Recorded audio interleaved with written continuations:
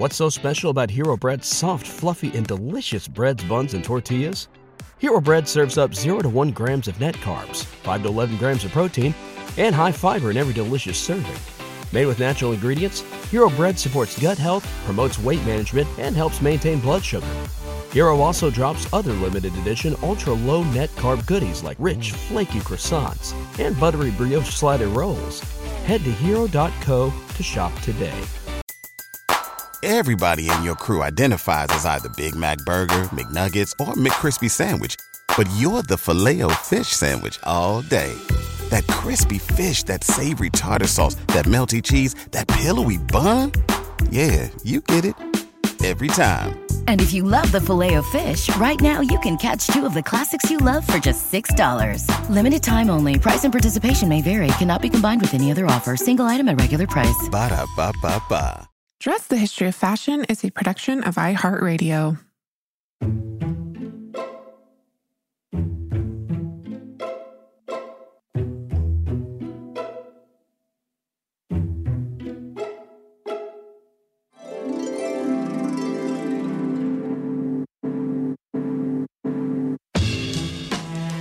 With over 7 billion people in the world, we all have one thing in common.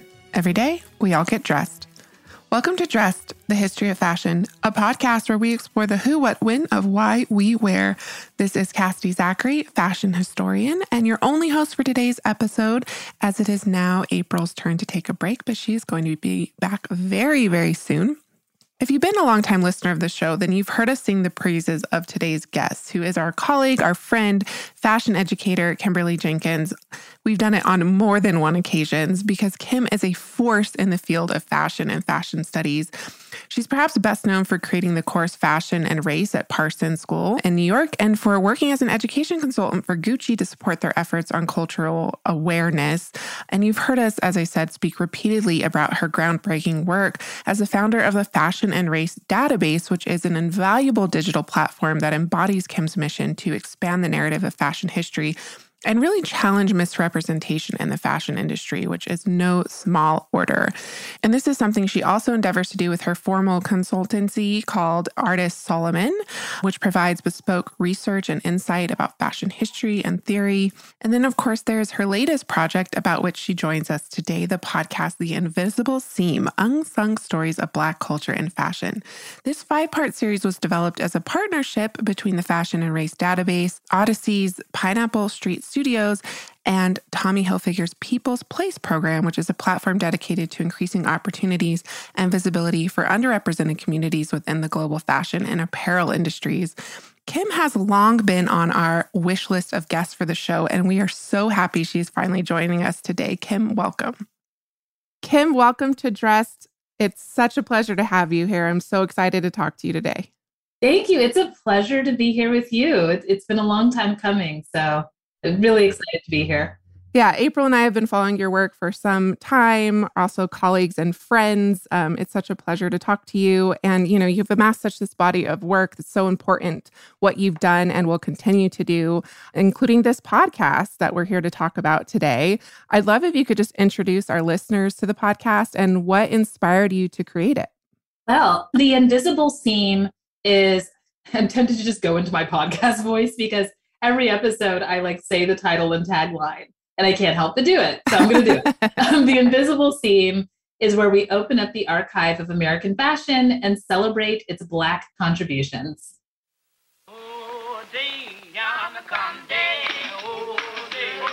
Style has a profound meaning to Black Americans. If we can't drive, we will invent walks, and the world will envy the dexterity of our feet. If we can't have ham, we will boil chitlins. If we are given rotten peaches, we will make cobblers. If given scraps, we will make quilts. Take away our drums, and we will clap our hands. We prove the human spirit will prevail. We will take what we have to make what we need. We need confidence in our knowledge of who we are. The incomparable poet, activist, and educator, Nikki Giovanni, is responsible for those beautiful words. And I adore this quote. It's a beautiful illustration of the special sauce, the ingenuity that's embedded in the Black American experience, making a way out of no way, even where our access is deliberately denied, creating or finding beauty despite the circumstances. It's a reminder that Black American history is American history, period, in all its iterations. On this podcast, we're choosing to focus on the fashion.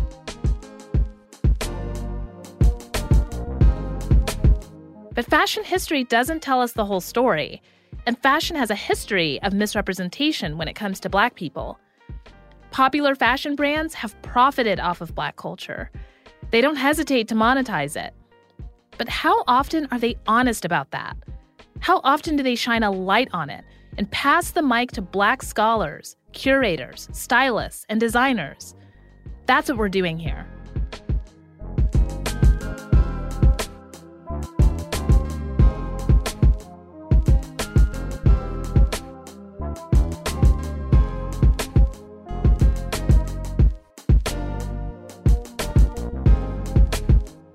In each episode, I'm taking you on a journey through various elements of the Black experience in the fashion industry. It's impossible to capture the entire rich history of Black people in fashion, but over the course of this show, we'll tell you some fascinating stories and talk to some of the smartest folks I know to help us peel back the layers of a complex and beautiful past, present, and future. So that's what it's about, and how it came to be. An industry colleague and friend of mine, Randy Cousin, who's the SVP of People's Place Program, head of the Tommy Hilfiger Lab. He works at Tommy Hilfiger Global, a Black man working in the C-suite, right in the heart of the industry. And, you know, for me, being a Black woman working in kind of the heart of academia and him working in the heart of the industry, we kind of reached a point in our careers where we were kind of reaching back as we climb and trying to really make space. And we felt that we had enough leverage and even enough privilege at this point to really start, I don't want to say giving back, like sounding charitable, but just really being able to be a little more forward about what the industry could do and what it needs. And so the conversations he and I were having were just sort of like, there is so much, so many underrepresented contributions from Black people in American fashion. And, you know, you see one trend or style happening that derived from Black culture, just, you know, even the conversations about cultural appropriation and things like that, the misrepresentation or underrepresentation of Black people in fashion. And these conversations weren't unlike the ones I was having with other kind of Black folks in the fashion system. And so we just thought, how can we merge forces? You know, like, Kim, you're the researcher. I'm, you know, the industry person who can, you know, get the industry to listen. So, you know, what does this look like? And so for me, I have a platform called the Fashion Race Database. So one thing I was thinking about was, well, you could look at us as an intellectual or research engine to kind of actually excavate these histories and figure out what this looks like. I know a bunch of researchers that are fabulous, where we can really tell these stories about Black contributions to fashion. And for Randy, coming from Tommy Hilfiger is all about American sportswear. So we merged forces. We developed a partnership last year that went through this year, where they kind of supported us in funding research about the Black contributions to American fashion. And then we wanted to take it one step further. I've always wanted to have a podcast for like 10 years. And I loved the idea of kind of mobilizing this history and putting it in like an audio format, not just these research articles that I had amassed with Tommy Hilfiger to just live on the database, but like, how can we like tell these stories? You know people, I know people, let's do this. So he talked to the Tommy team. They were excited and nervous all at once because they were like, yes, a podcast. How do we build a podcast? And so this was their first ever podcast. This is where you have a fashion brand, you know, launching a podcast. So I was already talking to the good people at Pineapple Street Studios who've done just countless podcasts, successful award-winning podcasts. So, you know, we had them to support us. And we decided to put together a podcast that explored Black contributions to fashion. And so that is exactly what we did. And congratulations. It's a wonderful podcast. I didn't want it to end. There's only 5 episodes out, so maybe there will be more in the future. But yeah, so many stories. It's worthy of a season 2. Yeah, absolutely. I mean, we always say on Dress that there's an endless amount of stories to tell. So the absolute same thing applies to this podcast, The Invisible Seam. You could just go on and on and on. So we're excited to see what you bring next. But first, let's talk about this podcast. So this podcast is organized around 5 episodes, each of which explores Black contributions in fashion through a different lens. So music, politics, or college, fashion culture. These are, of course, not mutually exclusive to one another, but in fact are intimately interlinked. So how did you come up with the narrative arc of the podcast? And can you talk a little bit about what that arc is? Yes, and I cannot take all the credit, that's for sure. I was very lucky to work with a stellar team at Pineapple Street. So Stephen Key, Sophia Steiner and Evoy, Yinka Rinkford Angwin, and Aaron Edwards. They were like my production team and writers. These were people who were not familiar. I mean, they produce and write for podcasts of various topics. So when I'm coming to them with fashion studies, and much like everyone I talk to about fashion studies, it's sort of like, well, what is it? Is it fashion design or is it just fashion history? And I have to explain it's kind of the why behind what we wear and kind of the material culture behind it. And so when I was explaining the vision, then they were like, oh, got it. And then Randy from Tommy Hilfiger was also adding like, yeah, I want this to be sort of like an unsung for fashion history. And when I say unsung, he's referencing, it's one of those things for our listeners, if you know, you know. There was a show on, there's a Black TV network called TV One, and they have a long-running TV show called Unsung. And it's a show that's dedicated to musicians of the past who we've all kind of loved, but never really knew their story, or they kind of seem to disappear from the limelight and things like that. And so it kind of gives them their flowers. So he was like, if it could be like an unsung for fashion history, that would be amazing. So a story started to take shape. So, Tommy, really, shout out to Tommy Hilfiger, because they kind of tossed me the keys and they knew I really was passionate about this. So for me and the podcast team, we were able to kind of like get to work and start writing, what does this look like? How, if this was almost like a book, how could you break it up into various chapters? And so I was coming in very academic, and that's where it was such a good collaboration, because when you're writing for podcasts, it's really to make it sort of imaginative and accessible. And there's some things that, Cassie, you and I can say, when you're reading a paper in front of people and, academic audience is like, yes. But like podcast audiences are like, this is really dry. I can't keep listening to you speak like this. So I had to learn that and kind of soften it up. But what we were able to do was kind of break it up into these areas of life, of everyday life, these aspects. So kind of politics, HBCU culture, activism, no blueprint, which is one of my favorite episodes, the first one of like, what do you do when there's no blueprint for what you want to do, but you've got the vision? Futures, what does the future look like? So that was really fun, kind of figuring out, okay, let's develop the sections or these kind of audio chapters. And now who are the kind of, what's our dream list of people we want to come in and speak about that? And that was really exciting, because now I really got to put my academic hat on, and it's not just stylists we're bringing in or actors or designers and, other industry leaders. But it was me saying, oh my God, this is a dream come true. I've always wanted a reason to bring in my historian friends, my curator friends, PhD candidates. They were all just bottled up with so much amazing knowledge that I wanted everyone to hear, but you only hear them in conferences or, any of these, other academic spaces. So that's when I really got to bring them in. And so it was kind of beautiful to be able to marry these voices together. Like, what happens when in one episode you put like a curator or like a historian at Barnard College in conversation with, with a designer who's, got their own lived experience and their own way of knowing, their own knowledge. So that was really cool.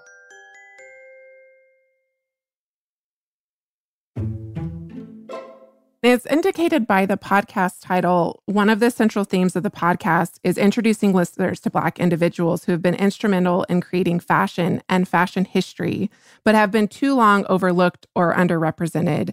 Can you introduce us to some of these people that you interviewed? And that includes, I think, academics and historians and journalists, kind of this broader range of people that you interview, because you really do interview this incredible cast of people who, again, because they're maybe curators or academics, are not well known to the broader public. And so you're kind of, again, bridging that gap. Yeah. I mean, I was so excited to do this. It was a dream come true because I was like, now we get to marry both worlds, academia and industry. So I believe one of the first, he's not the first person you hear in the podcast, but he was the first person we recorded. And I was super excited. And it was Richard Thompson Ford. I don't know if you and April have had him on your podcast yet, but I think we are going to. He's at Stanford. He's a professor at Stanford and wrote the book Dress Codes. So he's just like the person to talk about dress codes. So he was our first guest, and it was really exciting because I think, whatever walk of life you come from in fashion, you're likely not to know who in the world Richard Thompson Ford is unless you're like going through the library and looking for a book on dress codes. So I was very excited to bring him into it, and he knocked it out the park. It was fabulous. But also like 3 other people I want to mention to you and our listeners. One I just love, who you're probably familiar with, Jeffrey Banks, who started, off in the 60s as this precocious Black teen living in DC who had aspirations of becoming a fashion designer and was quickly told, as you'll learn in the episode, no one has ever heard of a Black designer, kind of like put that idea out of your head. And he was like, watch me. And he had, he was working at this high-end men's store in DC, kind of like a Brooks Brothers, and was like 16 years old, outselling all the adult salespeople on the floor, knew his stuff. He was like, oh, you need to match this tie with this, like he just really knew his stuff, and decided, I'm moving to New York and I'm going to go to Pratt or Parsons. He got into both schools, started at Pratt. Long story short, I don't know where his book is. Someone needs to write his book. But, or a TV show. I could easily see it as a TV show, a docuseries. But he went there and, I mean, he could barely get through school before an early, menswear tie designer by the name of Ralph Lauren had his eye on him and was just like, do you want to intern with me? Like, you're kind of brilliant. And so he started working with him. And next thing you know, Calvin Klein, a new designer on the scene is like, no, I want to work with you. Like, come work with me. And so, I mean, you've got these people kind of fighting over Jeffrey Banks. And he also is responsible for helping to design the CK logo. He designed Merona Sport, which is a popular kind of a label for Target that you see at Target. It's just like their kind of in-house sportswear. A hidden figure, who's still amongst us. Yeah. He curated an exhibition on Norman Norell. The list goes on. Like, he won Cody Awards. I mean, he's just brilliant. Wrote a book on prep. So yeah, just really a fabulous person. Ceci also is a costume designer starting in the 80s to the 90s. She was the costume designer for the TV show A Different World and designed Whitley's signature looks, Whitley Gilbert. And then Monica Morrow, also a stylist in the mid to late 90s, who was designing all the signature pieces for the rappers Ghostface Killah and Cameron. Many people know Cameron for the fluffy pink fur coat. That was her. That was her idea. And it was so exciting to meet her and to have her tell her story. And she just really came alive and was telling the stories of, she and her friend getting thrown up against a police car when they were shopping for looks for a music video because the police assumed, what are you doing with those designer bags? You must be stealing. And so, just all the hurdles she had to go through and how sobering it was, she said, to then see Balenciaga and, all these other luxury brands take the looks that she popularized 30, 20 years earlier. And now, they're getting applauded for it and no one knows who she is or wants to work, ever wanted to work with her. It was at those moments when I was hearing stories like that and we're recording it. I'm like, see, this is why we're doing this, that we have to document all of these stories. And there's probably so many more. Right. And I think with the Balenciaga, are you talking about the sagging, or is there like multiple moments? Yeah, there was multiple. It's the sag. It was the sagging, but I think even by the time of our recording, one thing that was on her mind, I think it may have been another look also by Balenciaga that was clearly like hip hop or streetwear influenced. And so she was just kind of saying, when we were wearing that, we were criminalized or we were laughed at and we were mocked and designers didn't want to touch us with a 10-foot pole. And now you guys are monetizing it. and applauded for it, like as if you're the originators. Because some of our younger fashion students or fashion lovers, they don't know who in the world Monica Morrow is or Cameron is. And so they're just seeing Balenciaga introduce it to them. Right, right. And so again, one of the reasons this podcast is so important is introducing these narratives to people who might not even be remotely aware of this history. I would argue that most people aren't aware of that history, which is something I really, really loved about this podcast. You also interview a designer, Miko Underwood, who's the designer of Oak and Acorn. And I loved that episode because she's talking about, and this is something we covered in the Riveted Blue Jeans episode on that documentary, which you figured prominently in that documentary about the history of blue jeans. And she talks about this too, is how she kind of integrates that history and how important that history is to the present day. And of course, we're talking about the fact that the knowledge to create indigo dye was brought to America by enslaved people. And yet it's a story that we so often associate with a white man, Levi Strauss, right? So it's like, how do you retell these stories? And it's not even just like rewriting history, it's expanding the narrative, right? To actually show all of these different angles. Something I also really loved was learning that Rosa Parks is a seamstress. It's kind of like, that's left out of the narrative, but it's so important. So important. Yeah. So, I mean, other like special moments that I really liked, this is so random, but my colleagues and I were kind of tickled by this, was W.E.B. Du Bois's voice. For some reason, one reason or another, I've never heard his voice. And so, I mean, when you work with a podcast team, their job is to kind of like pull archives and audio footage and all kinds of stuff. And so they pulled some footage of his voice speaking. I'm like, that's what he sounds like? So my friend also, a colleague of mine, was like, I just wasn't expecting that. So yeah. And also someone on our advisory board for the podcast was also just like commenting on it and saying, we should just have a whole episode dedicated to his voice. But yeah, so that was really special. I'd also say just the process, it kind of went deep, in the middle of the process. And this is interesting in terms of fashion and race and, bridging academia to industry. Oftentimes in academia, and, I've dealt with these critiques, there's an apprehension. People in academia are like, there's a reason why we're siloed, or there's a reason why we don't build a bridge over to industry. They're part of the problem. They add to pollution. They contribute to overconsumption and, distorted views of ideals of aspiration. And, they're flaky and, they're not diverse. And yeah, they're capitalistic above anything else.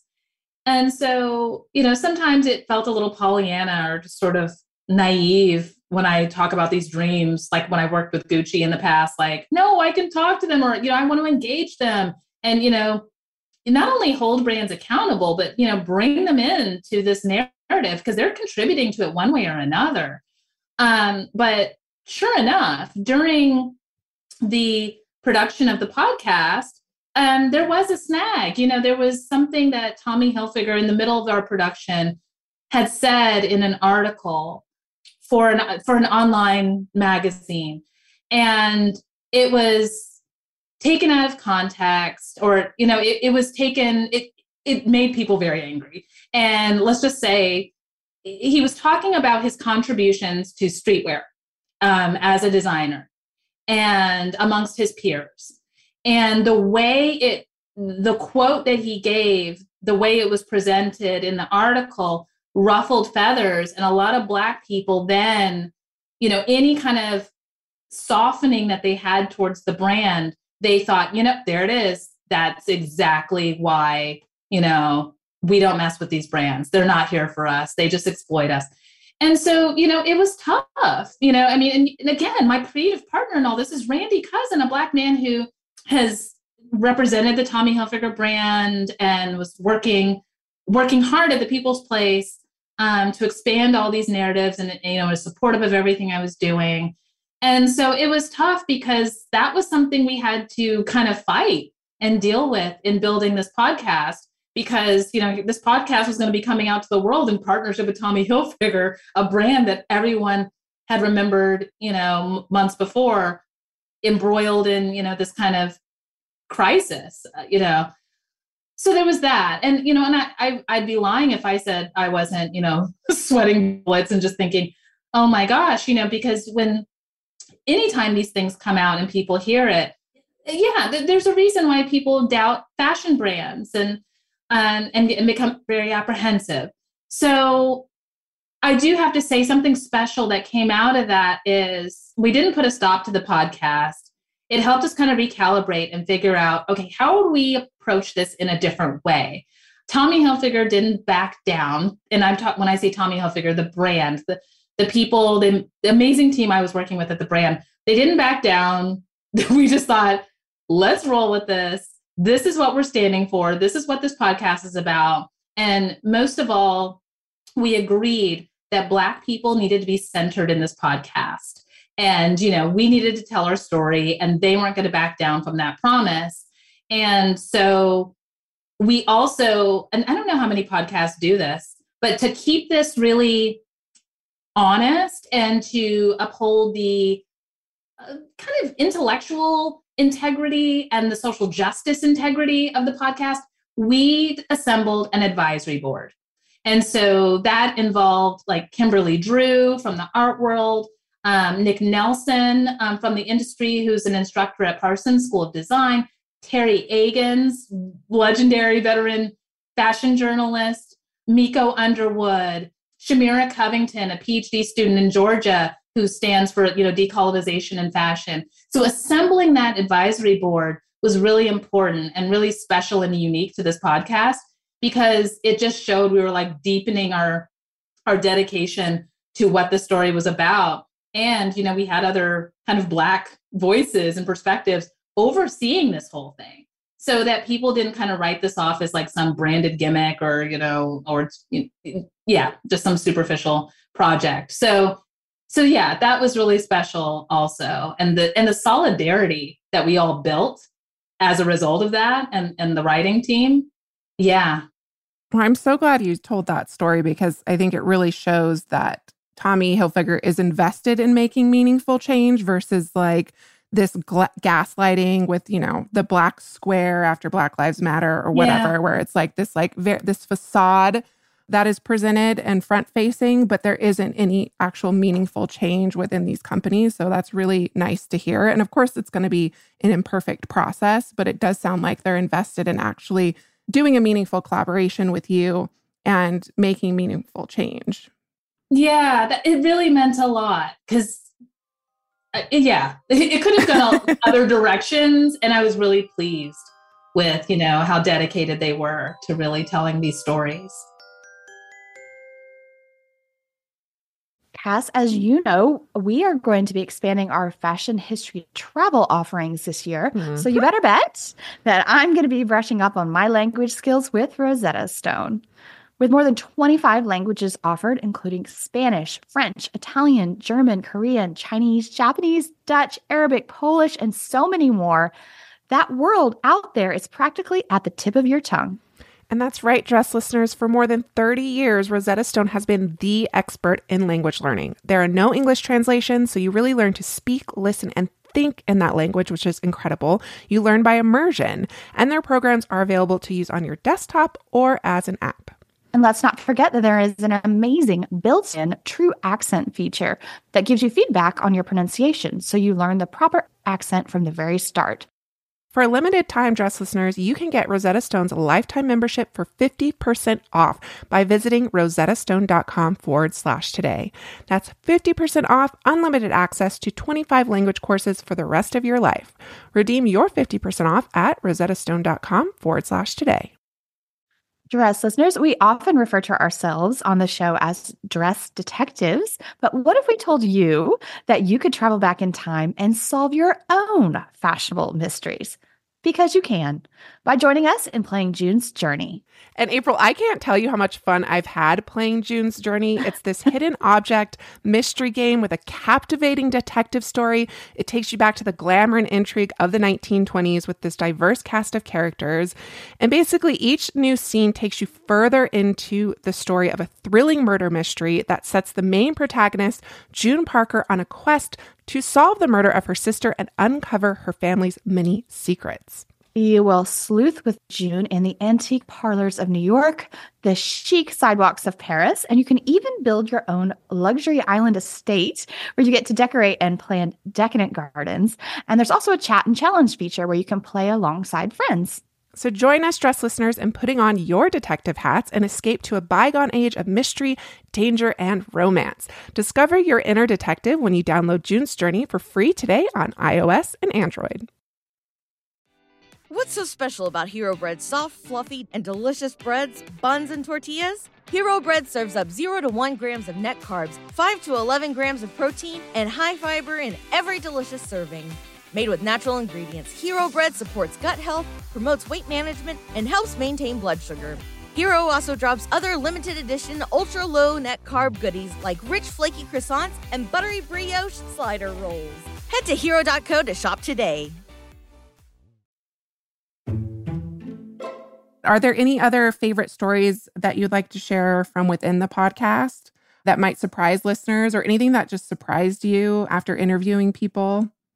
I think from an advocacy perspective, the women of the podcast. So again, not to harp too much on the personnel, but like Jan Barry, who is a hidden figure in this whole process. You won't really see her name that much, or maybe in the credits, but she was the one who kind of facilitated and produced the whole podcast. And it's a Black woman who, wasn't experienced in fashion studies and was really fascinated by this whole idea. We became very close. And, for her also riding with me through, that whole snag in the media when Tommy Hilfiger had made the statement and, all of that. She was just so steadfast. And so like her leadership in that, I think things that people often don't know about when they listen to a podcast is everything that happens behind the scenes. So like the relationships that were established behind the scenes and the activism that was mobilized behind the scenes, a lot of people aren't going to really know about. But it was through that advocacy that we also made sure that we had as many women as possible telling their stories in this podcast. So many of the women really found it important to tell their stories because they thought when it comes to fashion, so many men end up, taking up all the episode space, or getting all the stories. They get the microphone. It's always the genius designer that's a man, and the genius stylist, and all of that, genius photographer, genius makeup artist. So for them to tell their stories of how sometimes they feel sidelined. So it was really great, not just having strong women on the production team and writing team, and just really kind of facilitating who you end up hearing in each of these episodes, but the women themselves who we interviewed. And also another shout out, like a really tender moment. I have to give a shout out to Stephen Key, one of the producers, white man, writing some of the most beautiful scripts that people are going to think I wrote and was coming out of the voice of a Black woman. And it's actually a white man who was so inspired by what we were talking about and what the episode is about. So he would do the writing and get inspired. And he's like, what do you think of this? I'm like, Steven, this is brilliant. So that was a really special moment too. The fact that a lot of the things I read actually were coming from a white man. So the solidarity was beautiful. The collaboration and everything and how we actually melded voices was really awesome. That's like one of the most memorable things I'll take away from designing this podcast. So what are you ultimately hoping listeners will take away from the podcast? Because now all of our listeners are going to run over and listen to this 5-episode series and immediately demand more. But what are you ultimately hoping comes out of this when people are finished listening? Oh, a sense of pride of how far we've come as Black people, what we've contributed to, what we've endured in a fashion system that wasn't designed for us to thrive in. And also the anthropologist in me, it's like a story about material culture. So I was obsessed with material culture in undergrad as soon as I learned it and what it was. But it was a full circle moment for me, being able to kind of deliver those stories in that way. And so I hope that almost like a book, it's telling these stories in different chapters and that people get to expand what they actually thought about not just American fashion, but Black fashion history. There's not that many podcasts that I know of that's covering that. There's only now just a few books from, friends in our community like Elizabeth Way, publishing a book on, Black fashion designers, but we're just now getting these different forms of publishing coming out, telling these stories. So why the invisible seam is so important to me, and what I hope listeners take away is, wow, I'm coming away with such a holistic perspective of fashion history and Black history, and also learning, there's not just Black fashion designers and stylists. There's a Black curator I just heard from. There's a Black PhD student I just heard from, a Black historian. So really, it was great, and Monica Miller in it, coming from a literature department, contributing to the story. It's so interdisciplinary. So everyone was coming from kind of different departments and fields and different aspects of the fashion industry. So yeah, they get the full kind of kaleidoscope of fashion history. Well, I know, as I said, people are going to rush out and listen to it. They're going to be so happy when they do. I'm so pleased as I was after listening to it, and again, demanding more immediately. Yes. Kim, thank you so much for being here. This was wonderful. Thank you. It was my pleasure. Well, what are you waiting for, Dressed listeners? I hope you waste no time in downloading this wonderful 5-part podcast series, The Invisible Seam, after listening to the trailer, which starts right now. We have been really left out of history in so many industries in this country and in this world, and fashion is one of those places. The fashion industry is known for highlighting its many glittering stars, the folks responsible for setting standards and trends. However, in America, the picture that's painted all too often neglects to color in the more diverse shades of that story. All I wanted from the time I was 10 years old was to live and be in New York and work in the fashion business. I am a kid who's from Youngstown, Ohio, who just could only dream to be in fashion. And I often say I'm a unicorn and I shouldn't be here. It's always cheesy to say I had a passion for fashion, but truly my passion for fashion started when I was a young girl. I'm Kimberly Jenkins, a fashion scholar, industry consultant, and all-around curious person when it comes to the influences behind what we wear. I'll be leading you on the journey through this podcast. We've curated a space of acknowledgement and celebration. I'll be speaking with designers, stylists, scholars, artists, and more. From what we just told you where we came from to be working with the biggest artists in hip hop. And guess what? Be talking the way we talk, looking the way we look, and doing it our way.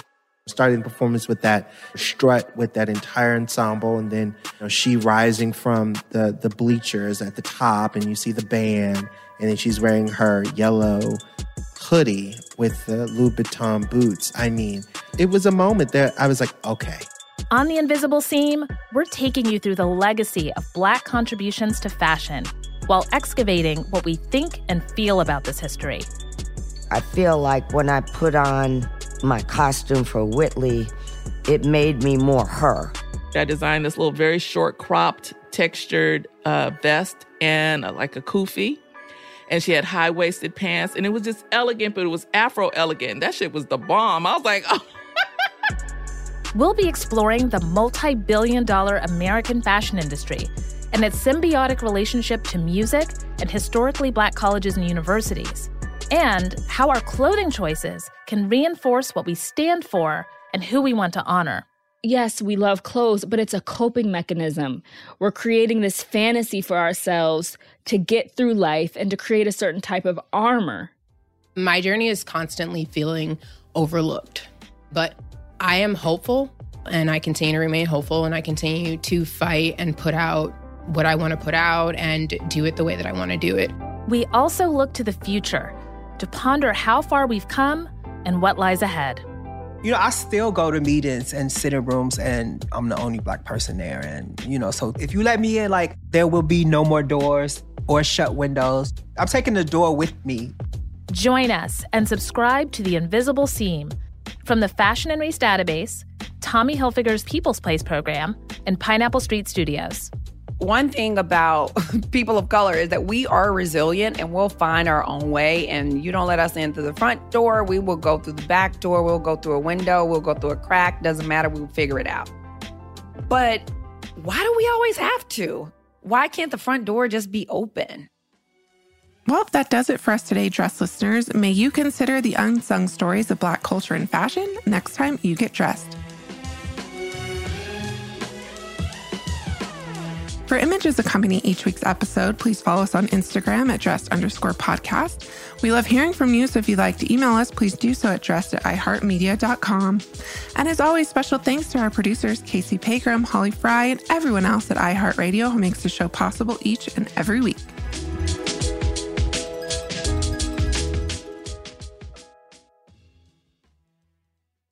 Just the History of Fashion is a production of iHeartRadio. For more podcasts from iHeartRadio, check out the iHeartRadio app, Apple Podcasts, or wherever else you listen to your favorite shows. Everybody in your crew identifies as either Big Mac Burger, McNuggets, or McCrispy Sandwich.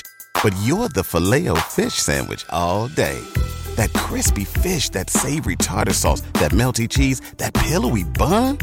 Yeah, you get it. Every time. And if you love the Filet-O-Fish, right now you can catch 2 of the classics you love for just $6. Limited time only. Price and participation may vary. Cannot be combined with any other offer. Single item at regular price. Ba-da-ba-ba-ba.